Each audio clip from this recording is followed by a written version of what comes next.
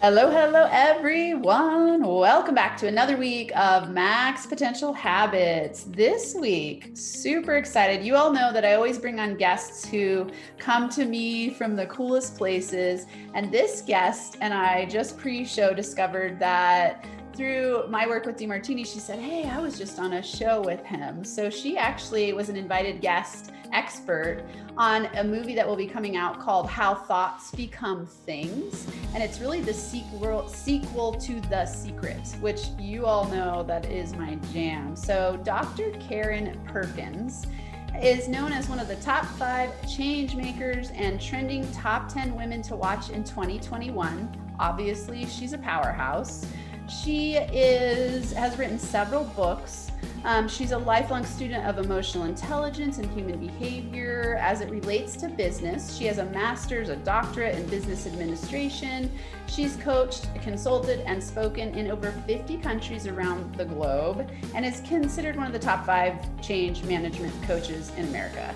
So her book, Emotional Power, I want to talk about emotional power. That sounds amazing. Dives deep into the link between emotion and logic. So she's a mindset master. Sounds like also we can have a fun conversation around manifestation and all things business. So buckle in for today's show. I'm sure you're going to want to get a pen and paper to hear from Dr. Karen. Thank you so much for being here. I am so excited to be here. You are one of my heroes. You know, we talked earlier and I just went, "Oh my gosh." So I admire your traits and qualities, and you have a few that I'm going to aspire to learning more about to incorporate into my life. Thank you. That's a huge compliment coming from you. I appreciate it so much. I'm curious, I didn't ask you before, how long have you been in the coaching consulting industry? Since you were a very small child. um, let's see. I have been in the industry for, how old am I? Holy cow, I'm getting old. I have been in the industry for a good 30 years, That's 35 years. awesome. That's so great. Yeah, good 35 years, and I've done coaching and with public speaking on the side, and then I did public speaking with coaching on the side, and then I did coaching, and now I'm kind of just half and half. So fun. Okay, we're gonna have so many fun things to talk about. And it's interesting because it'll be related to conversations we had on your show, but it's, to me, I want to dive deep. First, let's go with what's a quote that you live by or just love, one of your favorite top go-to quotes? I have so many quotes that I love. Um, my two favorite, one, and we talked about it earlier, is from Maya Angelou, and it's, "I did what I knew. When I knew better, I did better." And that is, don't beat yourself up over the past. Just don't do it today and tomorrow. And, continually get better. But the quote that I'm probably most known by is, "What you believe to be true is true for you." And that goes right back to the mindset. And you know that with the coaching that you do. If I believe it's true, I act accordingly. And it may not be true. If I believe it's true to me, regardless of the reality of it. Yeah, And so I love that. what you believe to be true is true for you.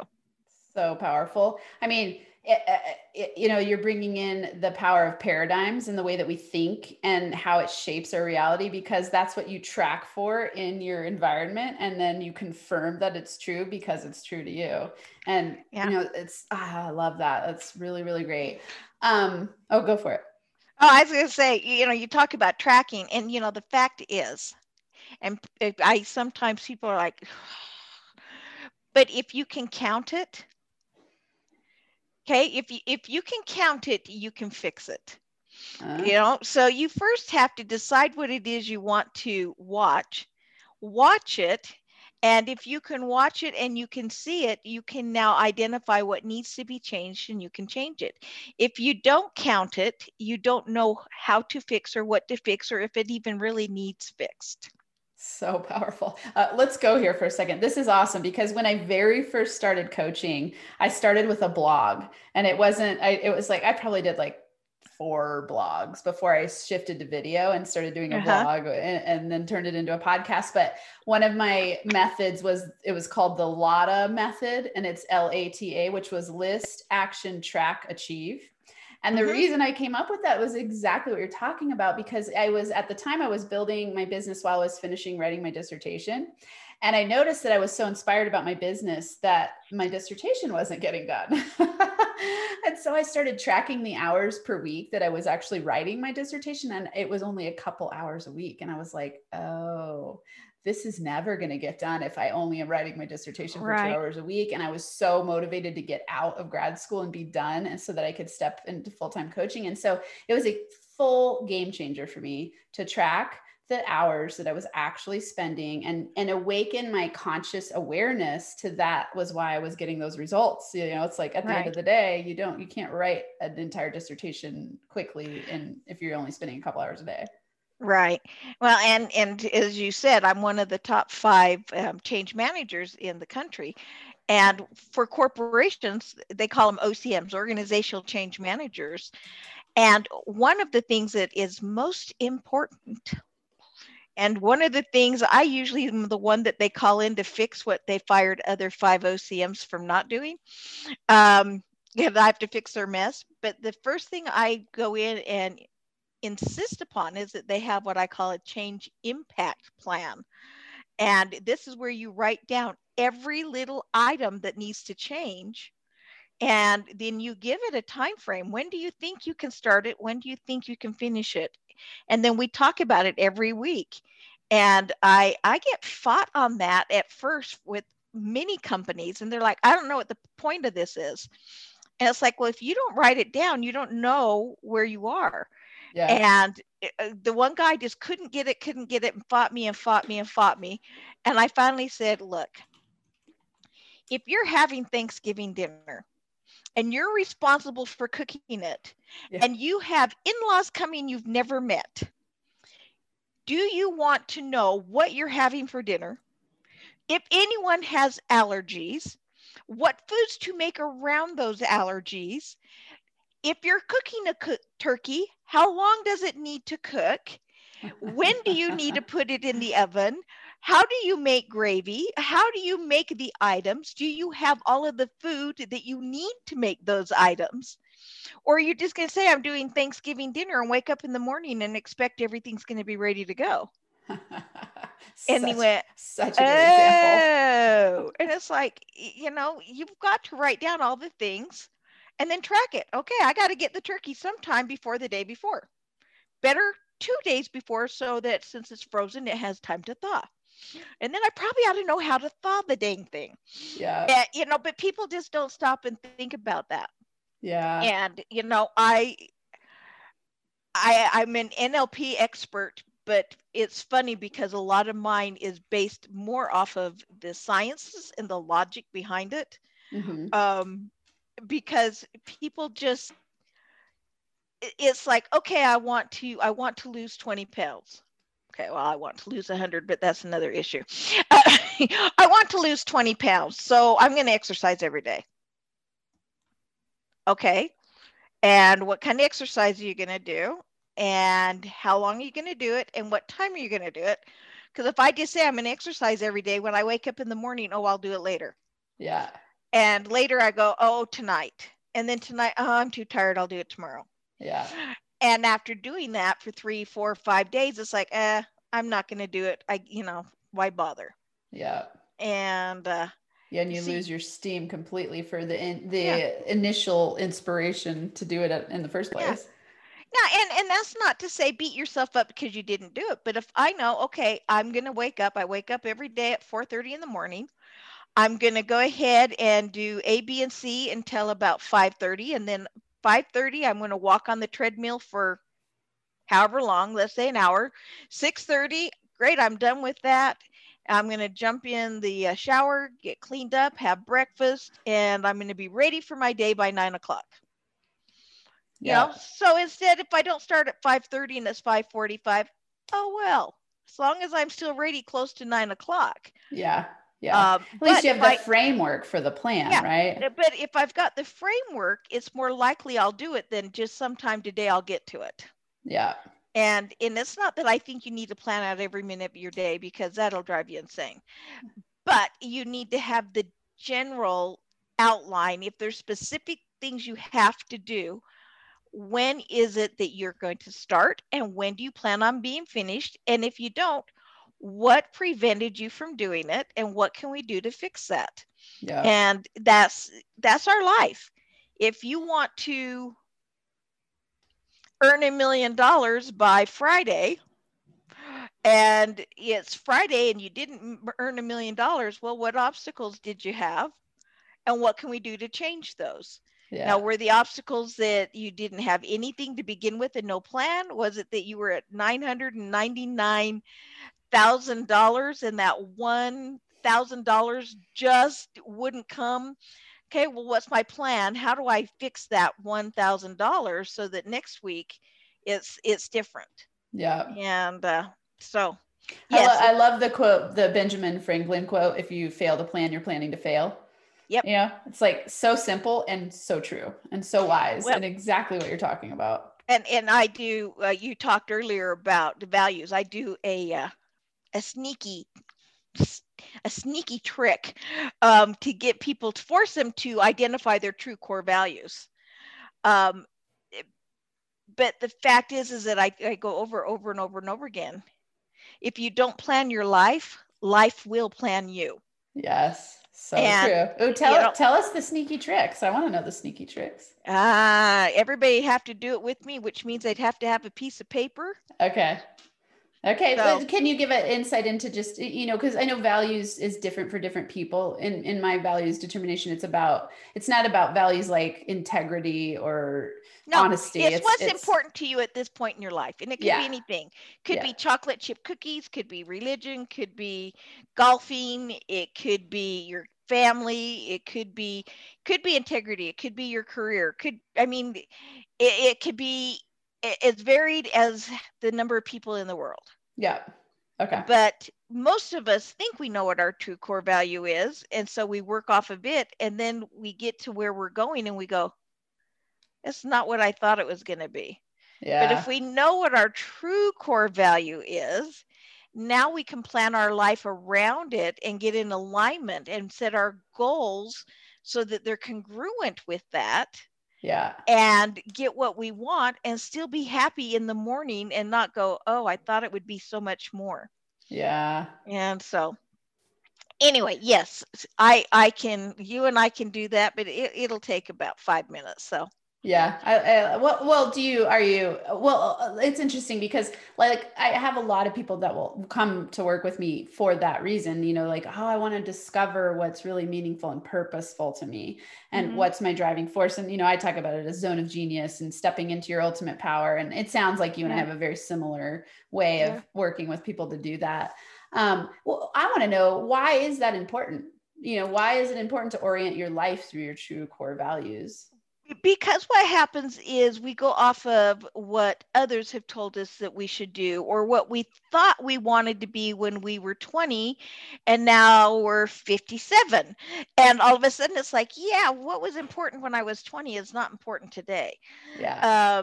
Or we have life changes, and we do things because we societally think we should, or because it's the decision we made when we were younger.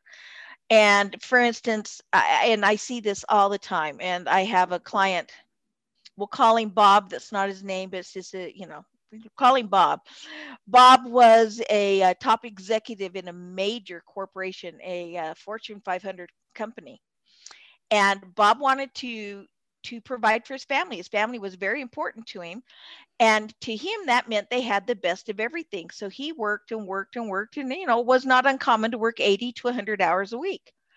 And his family had the best of everything. They had multiple homes and multiple places. So they could go wherever they wanted. The kids all went to private school, and there were yachts and Ferraris and whatnot. And he just worked all the time so that he could provide for his family. And he felt successful because he was successful with his career. He felt successful because his family had everything. And he came home one day and there was no family, because all his family wanted was to spend time with him. And he didn't spend any time with them. And he just realized, wow, I didn't really plan my life around my family. I planned my life around money. Mm-hmm. And, now that I understand that my core value is family, how do I plan around that while incorporating bringing in money? Mm-hmm. Well, long story short, he did remarry and did have a second family. And he takes off every Wednesday at noon so that he can go to the kids' soccer games and things. Friday, he leaves his phone in the office, his office phone. Nobody has his private number but his assistant, and she knows to only call it if it's 1000% an emergency, and then he may or may not answer, because if he's the only one that can fix it, then the company's got a problem, and he goes home early on Friday and he's home all weekend. And he Yeah. comes into work Monday morning, and he leaves at a normal hour every day other than Wednesdays, and he leaves early. And he puts in 40, sometimes 50 hours a week, which is not uncommon. And he puts in 40, 50 hours a week, but no longer the 80 to 100. Yeah. He And so prioritizes. he has time with his kids. But what he Yeah. found, the funny thing is because his life was prioritized and in order, he actually got promotions and is making more money. Yeah. And so, but he had to plan his life around that Yeah. instead of around the money. And he didn't realize he was even planning it around the money. Yeah. And, once you can stop and say, okay. And so we worked together on that. And it's like, I'm sorry she walked out. Can we fix that? Can we get her back? And the damage was too much. She wasn't coming back. And so it's like, okay, let's figure out what your true core values are and what we can do to align you with those and still accomplish some of the other things you want to accomplish. And Yeah. it's like you said earlier, it's a path, it's a journey. It's not an overnight thing. And he had a path and a journey. It wasn't overnight, but he's more successful today than he was before. And he has his family, which was his really number one true core value, was his family. Yeah. There's so much gold in what you just said, because, you're bringing up the power of clarity. Are you clear about what your core values are? Are you aligned with them? Are Yeah. you seeking building something that you're going to build? And then when you get there, realize this isn't really what I wanted to build because it wasn't in alignment. And, Yeah. it's like, and that whatever success means to everyone listening or watching, it's going to be different based on your core values. And it's going to be different based on your history and your, where you want to go and your age. Even it's going to be based on, it's like if you're 20, you're going to have different value system than when you're 30, 40, 50. So I've noticed that the older we get, the more the values shift less, because you're more aligned and you're more clear. You're more aligned, and you've made your mistakes along the way and realized, oh, that's not a value. Yeah. And my I have a home study course, and what I speak about, and I have coaching that's involved with it too. One of my coaching, group coaching, is living first class, and people are like, oh, you're making everybody make money. And it's like, yeah, I do. However, living first class is not all about sitting in the front of the airplane. Yeah. It's not all about money.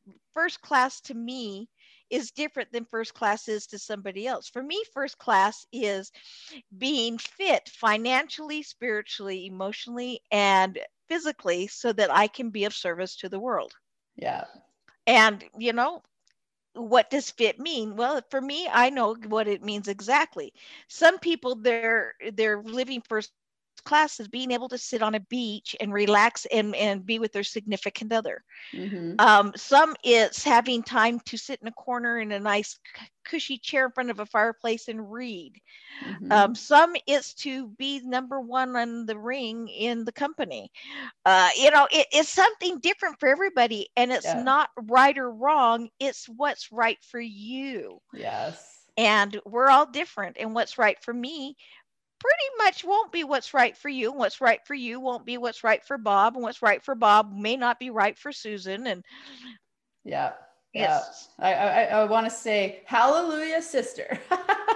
Right? Like it's wild. You know, we were on your show, we were talking about negative self-comparison. And I think that's where people get really stuck in shooting themselves about what they want. And it takes some time to drop the layers of other people's BS, of what they've told you you should be, of what cultures told you you should be, of what society, your parents, even partners, you know, like we get a lot of downloads about who we should be and what we should want, instead of just dropping into like, what do I really want?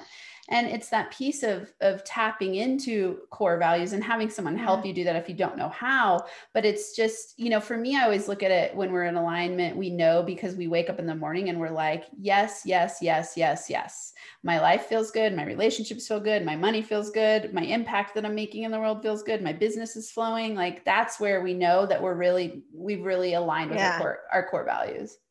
Oh, absolutely, 100%. And I say it over and over and over again. If you are going to compare yourself to someone else, compare yourself to the entire picture. Yes. The entire picture.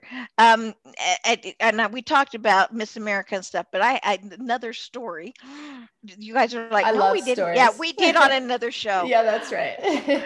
When I was young and my children were young, you know, I had 3 kids in 2.5 years. No, it was not on purpose. I would like to have planned a child, uh, but I love them dearly. But when I was young, we were in this community, and the church I went to, the kids would sit there during the main meeting, and my kids were great kids until we got to church, and then they were monsters. They wouldn't sit still. I mean, I was just shh, shh, hold still, shh, you know. And there was this gal. Oh, and I was short, and I've been thin many, many times, and I've been real chubby, chubby many times, and I was chubby, chubby, chubby then. And there was this gal. Oh, Linda, she was tall, perfect skin, slender. She wore the most phenomenal clothes. Her kids sat still with their arms folded and just didn't make a peep. They were so reverent and so sweet. And she drove a Cadillac, and we were like, you know, in an old beater car. And I mean, she just had it all together. And I would think, oh, I am so jealous of her. I wish I were just like her. Oh, I'm so jealous. I'm so jealous. And one day I just kept getting this overwhelming feeling that I needed to call her and see how she was doing. And it's like I was an acquaintance, but not a friend. So it was kind of odd. But I thought, okay, you know, you get prompted, you do it.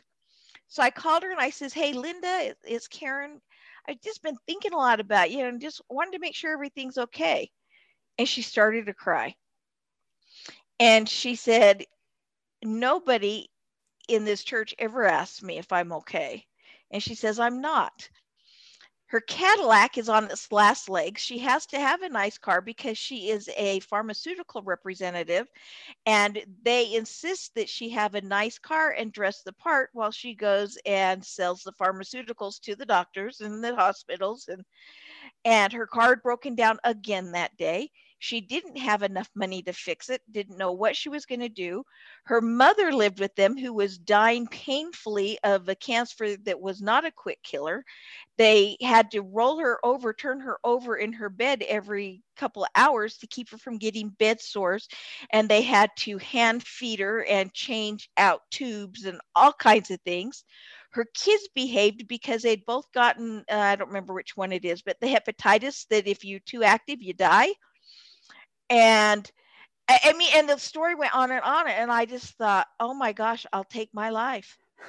You know, please give me my life and not hers. Yeah, And I yeah. realized all of a sudden, none of us really know the whole picture. And here I Yeah. was comparing myself to her perfect kids and her perfect appearance and her perfect life. And in reality, she was comparing to me, saying, oh, what I would give to have my kids be able to run, jump, and play.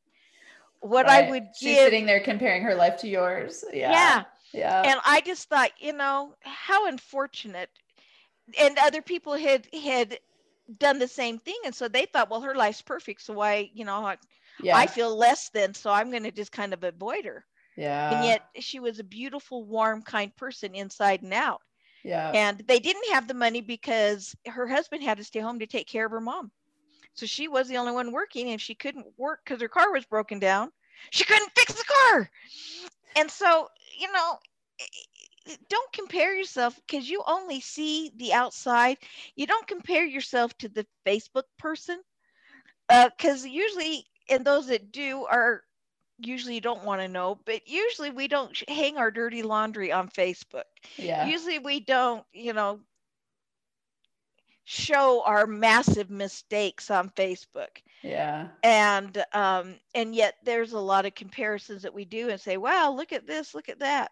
I Yeah. know I get compared to all the time because I travel the world. Yeah. Well, yes, I do. But I usually do it on a company's dime because they want me to come in and coach and consult with them there wherever they are. Yeah. And so, you know what? Yeah. And when Well, you fly I as mean, much as I do, I sit in first class because I get upgraded. yeah, yeah. I mean, Karen, this is so important to point out for people, because I mean, the reason that I noticed the pattern of negative self-comparison across all of the people I know, and think of it as kind of one of the equalizing forces of the way people's minds work and how we tend to do that. And it's the death of joy. We just go, well, remember exactly what you're saying. You are only seeing one side, and you're not seeing the full picture. And I used to really do this pretty much with everyone. I just held everyone else on a pedestal and thought, like, they're amazing, their life is great. They're not on food stamps. They've got the money thing figured out. They've got the relationship thing figured out. On and on and on and on, right? And then when I really leaned in to get to know people, and especially through coaching, and then me being in workshops with other people as a student of coaches, that was the thing I recognized that stood out to me the most powerfully, was everybody's suffering and struggling and has challenges in their own unique way. Yep. It just might look a little different than mine. And I had the same revelation where it was just, Well, I'm so glad I'm me. and it may not be obvious. No, It may not usually be at it's all. not. Yeah, most Well, people hide we put on a lot of masks and performances, and we don't really want to air our dirty laundry. I think one of the gifts that as coaches we bring to the table, at least for me, I'm really transparent about my struggles. I'm like, yeah, I had an affair. Most people would not yell that loud and proud to the world. yeah. It's like, and it was scary for me at first. I had a lot of shame about it, and it was scary to share. But the more that I shared my places and stuck points, the more it allowed people to go like, oh, I'm She's not the only one who human. struggles. She's Yeah. human. Yeah. Well, and and it's also important that we understand, again, what's important to me is not necessarily what's important to you. And that was one of those blinding flashes of the obvious, many years ago. Um, it was at a Smith's Marketplace, which is like a super Walmart. Mm-hmm. And there was this gal I saw all the time in their clothing department, and just the sweetest gal, real nice. Well, the manager moved to another store, so the management or supervisor position was open for the clothing department. And I looked at her and I says, "Oh, how exciting! So are you going to be the new supervisor?" And I mean, of course, everybody would want to be. Why wouldn't you want to be the new supervisor? Is what I'm thinking. It never occurred to me you wouldn't. It was like, oh, yeah, here's your chance to be a supervisor. And she just gasped and she said, why on earth would I want to do that? She said, I don't want to be responsible for everyone else. And I thought, what? What? It never occurred to me you wouldn't apply for the next position. Yeah. Because that's who I was and how I was brought up and my thought process. And Yeah. it was one of those blinding flashes of the obvious. And then I thought, isn't it awesome we have her? Yeah. Because if we didn't have her, who was thrilled in being in the position she was, everybody would be wanting to be the supervisor, and then it would be nothing but one big bitter department because you're it Yeah. and I'm not. Competing against each other. And Yeah. but it was humorous because Yeah. I was probably in my late 30s when that happened, and it was like, what? Yeah. What? Yeah. Well, I love this. I mean, I want to tie it back to your initial quote that you're known for of what you believe is true for you, right? It's like you believed it to be true that everyone would want to advance and take on more responsibility, and it wasn't true for her. So it's Yep. just that different, different core values. Yeah. Will you share? This is a great spot to share with listeners. I mean, you have a lot of business experience. And I would love for you to give listeners practical, actionable strategies and tips about how your mindset shapes your reality. As we talked about, you were a guest for the How Thoughts Become Things. I'm curious what you would be willing to share there in terms of what you've learned over your 30 years plus of coaching and consulting in that Well, area. the first thing people need to understand is that your thoughts control everything in your life. Your thoughts can actually change your genetic makeup. Literally, scientifically proven, it can change your genetic makeup. It changes your neuropeptides. It changes your everything. It changes all of your cells. And if you're putting in negative thoughts and negative energy, your cells, it attaches to your cells. And so any positive cell you have, you mix in that negative, it's going to start to overpower the positive, and the cells divide, and they all do. And when they divide, you've got all of this negativity now running rampant through your body. Now, the good thing is we slough off our cells every, I don't remember what, 20 days. And so you're okay because you're going to slough them off. Just start putting in the positive thoughts. But it's going to take you 20 days or more to get those positive thoughts to change your biological makeup. But your thoughts really do make a huge, huge difference. And my book, Emotional Power, as you were saying, it's the logic behind emotion and the emotion behind logic. And logically, what I tell people is if you don't feel good right now, ask yourself, what am I thinking? What was I doing? And ask yourself, do I like feeling this way? If the answer is no, then you have to say, I need to find something else to think and something else to do. And I call them mental shifts. And a mental shift is sometimes easy and sometimes hard. Sometimes they just happen. I'm driving down the freeway one day, and this has been, oh gosh, 35 years ago easily. I'm driving down the freeway, and I'm always just panicked because I hate being late. I like to be early, and all the morons on the freeway. And I'm driving, and I have to change lanes, and I look over my shoulder, I look in the rear mirror, and I go and change lanes, and of course, what happens? Somebody's there, and they honk and they wave with just one finger, and I am horrified. I am so embarrassed. I hurry and get back in my own lane, and I'm waving with all four fingers and thumb, going, I'm sorry. I was so embarrassed because it just was not I just didn't see him. I looked. And, so I was embarrassed. And if it hadn't happened as quickly as it did, I'm not sure I would have even thought to have that mental shift. But it couldn't have been, I don't know, 30 seconds at the most later.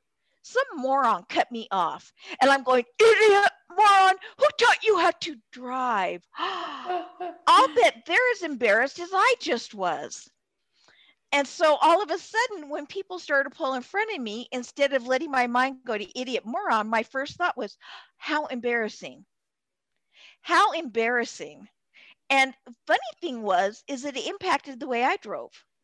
I wasn't a paranoid driver. I wasn't waiting for some moron to cut me off, but I was more conscientious. I was more alert to what was going on around me. I stopped having as many near misses.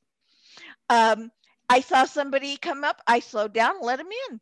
They're never more than 3 cars ahead of you on the off ramp anyway. Come on. Yeah. And those guys that go 50 miles over the speed limit, they don't get there before you because the cop pulls them over. So I mean, but I had a mental mind shift. I was now calm when I got to work. I had no issues. Yeah. And so what I tell people is if you're feeling great, stop and say, what am I thinking? What am I doing? And if I like it, keep doing it. Yeah. And, if I don't like it, then say, how do I shift this thought? And sometimes you just have to reframe it just a little bit. And an example is, and you'll catch it, I'm sure, as soon as I say it. I got really sick, and I got a disease called Enterococcus, a bacteria, world's deadliest bacteria.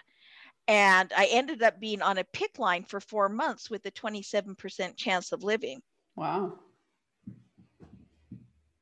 27% chance of living. Now, how might I have said that negatively? Yeah. A 73% chance of dying. Yeah. Yeah. But because I knew I had a 27% chance of living, hey, that's 26% more than I need. Yeah.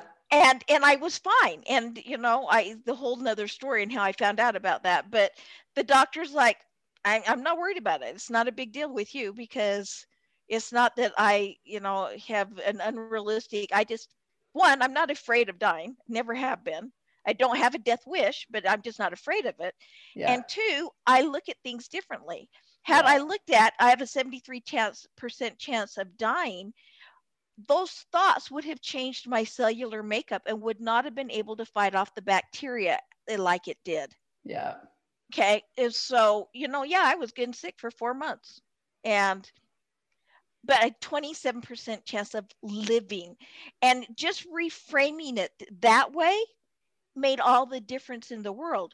Yeah. So when I tell people, if you're going to do one thing, pay attention to your thoughts. People say, I cannot control my emotions. And I say, you're right. But you can control your thoughts. Therefore, you can control and change your emotions. Yeah. And all emotions are good if you use them for good. Anger is a good thing if you use it as a tool and not a weapon. Yeah. It's a tool. Mothers Against Drunk Drivers, they were angry. Walsh, man, he gets angry every week. Good and angry, but they use the anger to propel the society and themselves forward to do good. Yeah. It's bad when you use it to harm yourself or other people. So look at what you're feeling, and that's the big tell. And if you were to say, what am I feeling right now? There are a minimum of 10 emotions everybody's feeling at any given moment. A minimum of 10 emotions. And some jump out at you more than others. And again, if you're feeling anxiety, you're feeling stress, whatnot, well, what am I thinking? Well, I'm thinking I am never going to find another job. Well, if you think that, what happens? It comes across in your voice when you're interviewing. It comes across in procrastination because it's not going to happen anyway. So why waste my time? I don't want to be rejected. It changes the way you do things. Now, if I say, you know what, right now I don't have a job and it's been dang hard to get one, but I know I will have one. Now I go in and I say, okay, this is a practice interview. I'm practicing until I get that right interview. And everybody, this is something I encourage all young people and older people to do. Practice interviewing. Seriously, almost every position I got in corporate America and in the government was from a practice interview for a job I was not qualified for. And in some cases I didn't even want. But I would go and interview with companies and for positions I was unqualified for, just to hone my communication skills and to hone my interviewing skills. And more times than not, they offered me the job, knowing full well that I was not qualified. Well, how do you get qualified? You do it. Yeah. And so, tip, practice interviewing. Well, practice communicating. Practice, all of those things, but write it down. If you can track it, you can count it. If you can count it, you can fix it. Change your thoughts.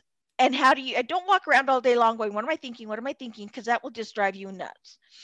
But just say, wow, right now I feel so good. Well, what was I thinking? What was I doing? I want to do more of that. Mm-hmm. Oh my gosh, I feel so defeated. Okay, well, what was I thinking? What was I doing? Let's change that behavior, just one thing, and only work on one thing at a time. Yeah. One thing. You work on one thing only one, and you work on it until you feel good about it. And when you feel good about it, yay! And then you pick one more thing.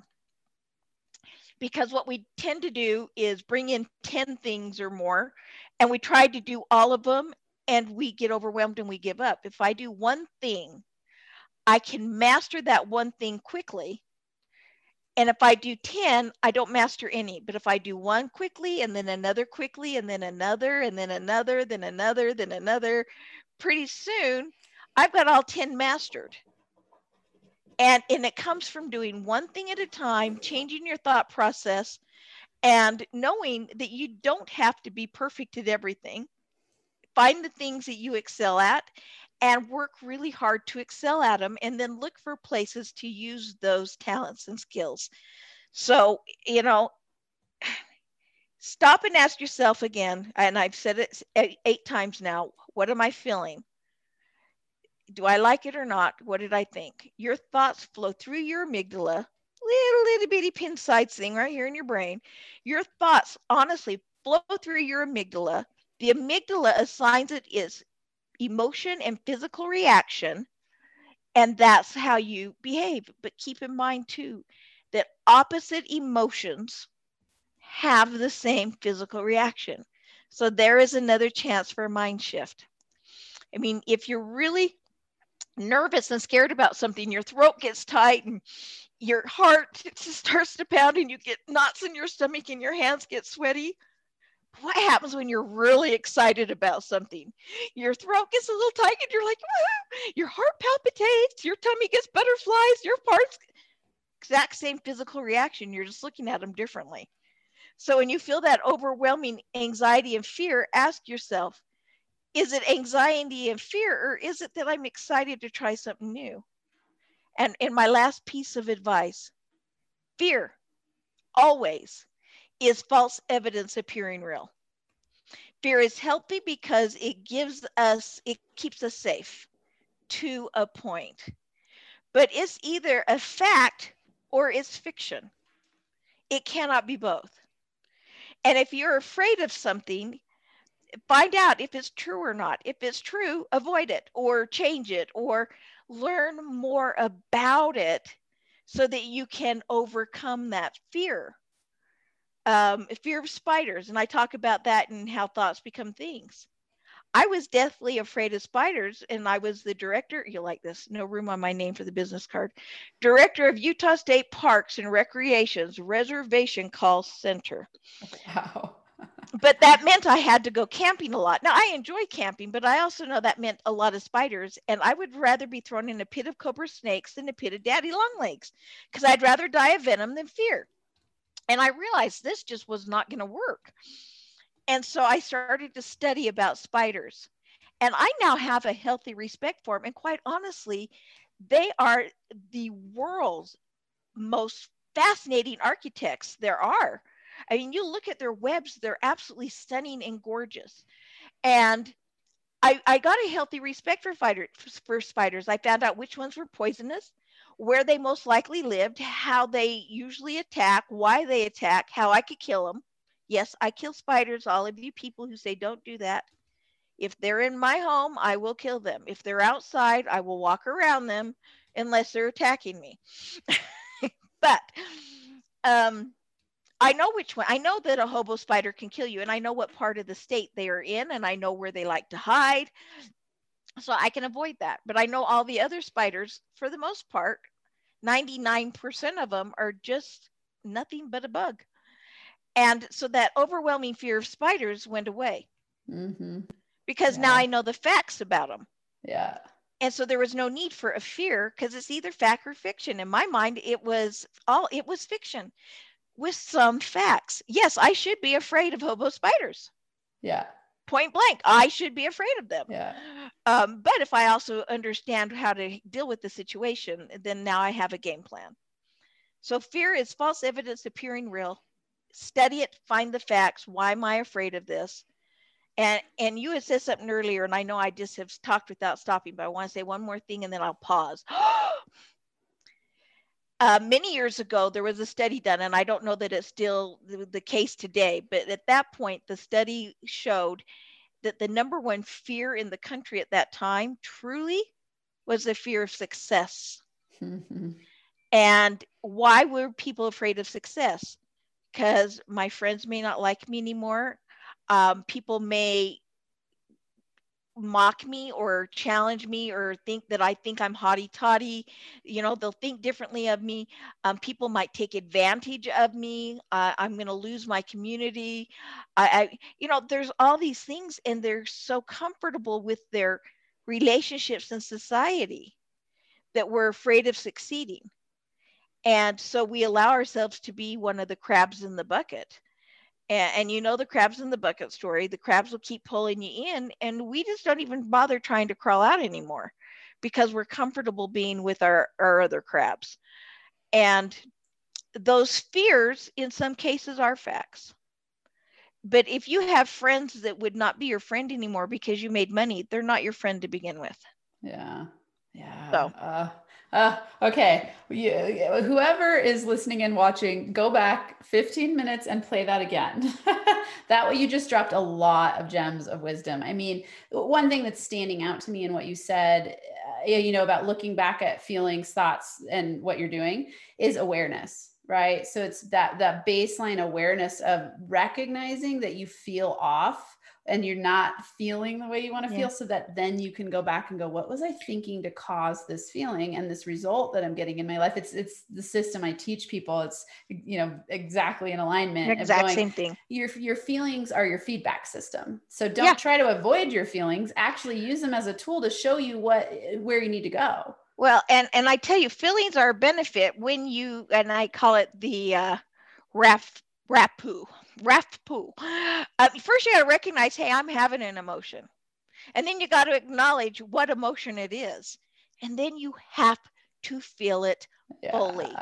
If you need to sit and wail and scream and cry, do it. If you need to dance the happy dance, do it. But feel it and feel it fully. Don't get trapped in it, though. Yeah. You got to feel it fully. Once you've felt it fully, now you can process it. And once you've processed it, now you can either use it or diffuse it. I love You can it. use it to your benefit, or you can say, you know what, it really isn't something that is beneficial for me. So you got to recognize, acknowledge, feel, and then, process it, and then use or diffuse. So great. Very useful tool. Really good. I love that. It's bringing up this thought about how we tend to avoid our feelings. We don't want to feel bad. We live by the pleasure pain principle, and we avoid pain at all costs, but then the avoidance of it actually causes it to grow. And then something else bigger will happen until you really have, it's like the people I think of when they have that, the explosion moment, where it's like, oh, they just can't take it anymore because they've been avoiding. And I think most people think that when you lean into your feelings and acknowledge it and let yourself feel it, that you're actually it might overwhelm you and it might overtake you and you can't, you'll never get past it, but it actually processes through so much faster. Well, it's like not dealing with the stages of grief. If I ignore it and pretend I'm not grieving, one day I'm going to explode. Yeah. And it's going to be a whole lot worse than if I spent a week just grieving. Yeah. Or an hour or whatever. Yes. And all changes go through the stages of grief. Yeah. All changes, because you're giving up something you knew and doing something different. And when that happens, you go through the stages of grief. You've had a loss. Yeah. But you got to feel it fully. And there are many studies, and even Dr. Bradley Nelson with the Emotion Code, they talk about stuffing your emotions. You literally stuff them in specific parts of your body. And it decays that part of your body. And that's part of your thoughts. It just gets trapped. Yeah. And you gotta let it out. Yeah. So much gold here. I could talk to you for a long time. Let's go with, what are your top 3 max potential habits that you believe got you where you are today? Daily affirmations. I write down, I listen to my daily affirmations, which, by the way, I'll give people a copy of that, an audio of them. Oh, great. And it's truly daily affirmations, and it's keeping a gratitude journal. And it's, if I write down 10 things every day I'm grateful for, then when those horrible things happen that you aren't grateful for, your mind is open to finding solutions and finding the gratitude in what could happen or what other things so we don't get focused on just the bad, because nothing in life is 100%, including failure. So it's my daily affirmations, it's my gratitude journal, and honestly, it's tracking. It's tracking. And Love the it. big thing I track is I track my emotions and thoughts. And I can always tell when I'm allowing myself to sit into that negative thought space, and we all get there. And some days you're entitled to it, by darn, you just want it and you need it, so have it. Do it. Just don't get trapped there. Yeah. But I find that when I give into the negative thoughts or to the fear of negative possibilities, I stop looking at the hope of positive ones, that my life spirals in a direction I don't want to spiral. But when I say there is hope, my mom's quote, she's got a couple that are awesome, but my favorite is, she says, if it's not all right, or no, it'll all be all right in the end. If it's not all right, it's not the end. So, Oh, wow. That so is a good one. I will leave with saying, it will all be all right in the end. If it's not all right, it's not the end. Love it. High fives. Everyone is definitely going to want to read your book, Emotional Power. I know you have several. So where is the best place to find you, your books, ways to work with you? We just took it off of Amazon. We will be putting it back on, but we're doing an updated edition and changing publishers. Okay. But they can go to my website and get all my stuff there. It's Dr. Karen Perkins. I know that's real hard. Dr. Karen, Karen Perkins, Perkins, all one word, drkarenperkins.com. And if they do drkarenperkins.com/affirm, AFFIRM, they'll get a free copy of my daily affirmations. So we'll, want to get that taken care of. And also, just for fun, for communications, I have a quiz that you don't have to put your name down or anything on my front page of my website. That is a fun quiz. 2 questions will tell you your personality type completely and give you some hints about it. So fun. I love quizzes. Awesome. Okay. Great resources. And of course, those links will all be in the show notes, as you all know. It's been really wonderful to have you on. It's interesting sometimes when I know less about a guest, I just know, like, oh, I know you're going to be a great guest, but then I get to dive in with you real time and learn more about you. And I don't always know the twists and turns of where conversations are going to take us, but I love the way that you storytell, and that you're bringing your years of wisdom of what you've done to the table and really sharing, I mean, obviously you and I are on the same page in terms of thoughts becoming things, and just really, that's our life's work, it sounds like. So yeah. I thank you for the alignment and sharing your wisdom with the Max Potential Habits community. And just, thank you. Really appreciate it. Well, thank you for letting me be on your show. You are amazing. And everybody in your audience is very, very blessed and lucky to have you sharing your wisdom with them every week. Thank you. Well, you and I will stay in touch for sure. All right, everyone. Thanks so much for being here for another week. I know we jammed out for quite a while. I think we almost went an hour. So thanks for staying tuned. I know that there was a lot of wisdom in that. So make sure you rewind, write down notes. Remember to be aware, consider your feelings, your thoughts, what you're doing. Look at your fears. Tap into your emotions and really use them as a guide, and know that your thoughts become things, and that you have the power to change your reality based on that awareness and the tips and tools that Dr. Karen provided for you. And don't forget to go get her affirmations that are free to you. Take her quiz, go to her website. Thank you again all for being here. I hope you have a Max Potential week where you thrive and feel alive. Thanks so much for listening to this episode of the Max Potential Habits podcast. If you're liking what you've heard, it would be so incredibly awesome if you would subscribe to the channel and leave a 5-star rating and a written review. This helps me help more people while we grow our NFA community so we can rock it out together. For Max Potential Habits resources, go to nfacoaching.com, where you can access all of my resources. There's free ebooks, PDF checklists, a journal template, a business mindset meditation kit, and so much more. Plus, links to NFA coaching on Instagram, YouTube, LinkedIn, and Facebook. And if you're super serious about up-leveling, there's also a link to schedule a free consult to work with me in group or one-on-one coaching. Until next time, I hope you have a Max Potential Habits Day where you get inspired to do whatever it takes to transform into the most empowered version of yourself so you can lead a rich, thriving, kick-ass life and business.